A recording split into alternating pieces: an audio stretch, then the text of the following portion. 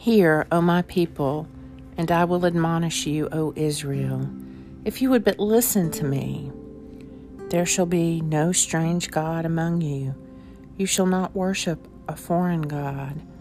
I am the Lord your God, who brought you out of the land of Egypt, and said, Open your mouth wide, and I will fill it.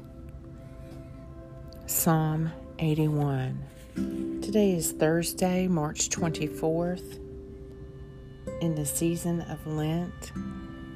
Take a moment to be still and become aware of God's presence within you and all around you. Teach me your way, O Lord, and I will walk in your truth. Knit my heart to you that I may fear your name. My mouth shall recount your mighty acts and saving deeds all day long, though I cannot know the number of them. The Lord has pleasure in those who fear him, and those who await his gracious favor.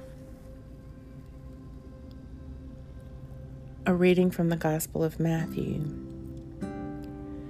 Then some of the scribes and Pharisees spoke up. Master, they said, we should like to see a sign from you.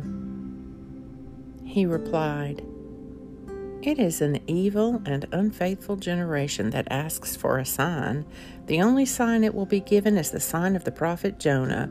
For as Jonah remained in the belly of the sea monster for 3 days and 3 nights, so will the Son of Man be in the heart of the earth for 3 days and 3 nights.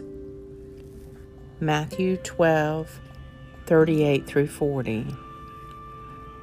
The Lord has pleasure in those who fear him, and those who await his gracious favor. The Morning Psalm.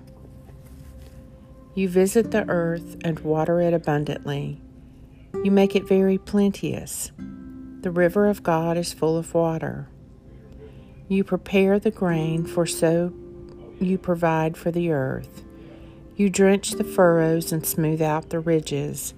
With heavy rain you soften the ground and bless its increase. You crown the year with your goodness, and your paths overflow with plenty. May the fields of the wilderness be rich for grazing, and the hills be clothed with joy. May the meadows cover themselves with flocks, and the valleys cloak themselves with grain. Psalm 65.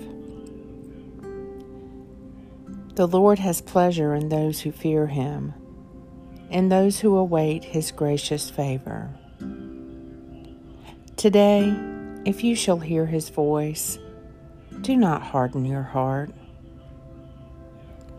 Lord God, Almighty and everlasting Father, you have brought me in safety to this new day.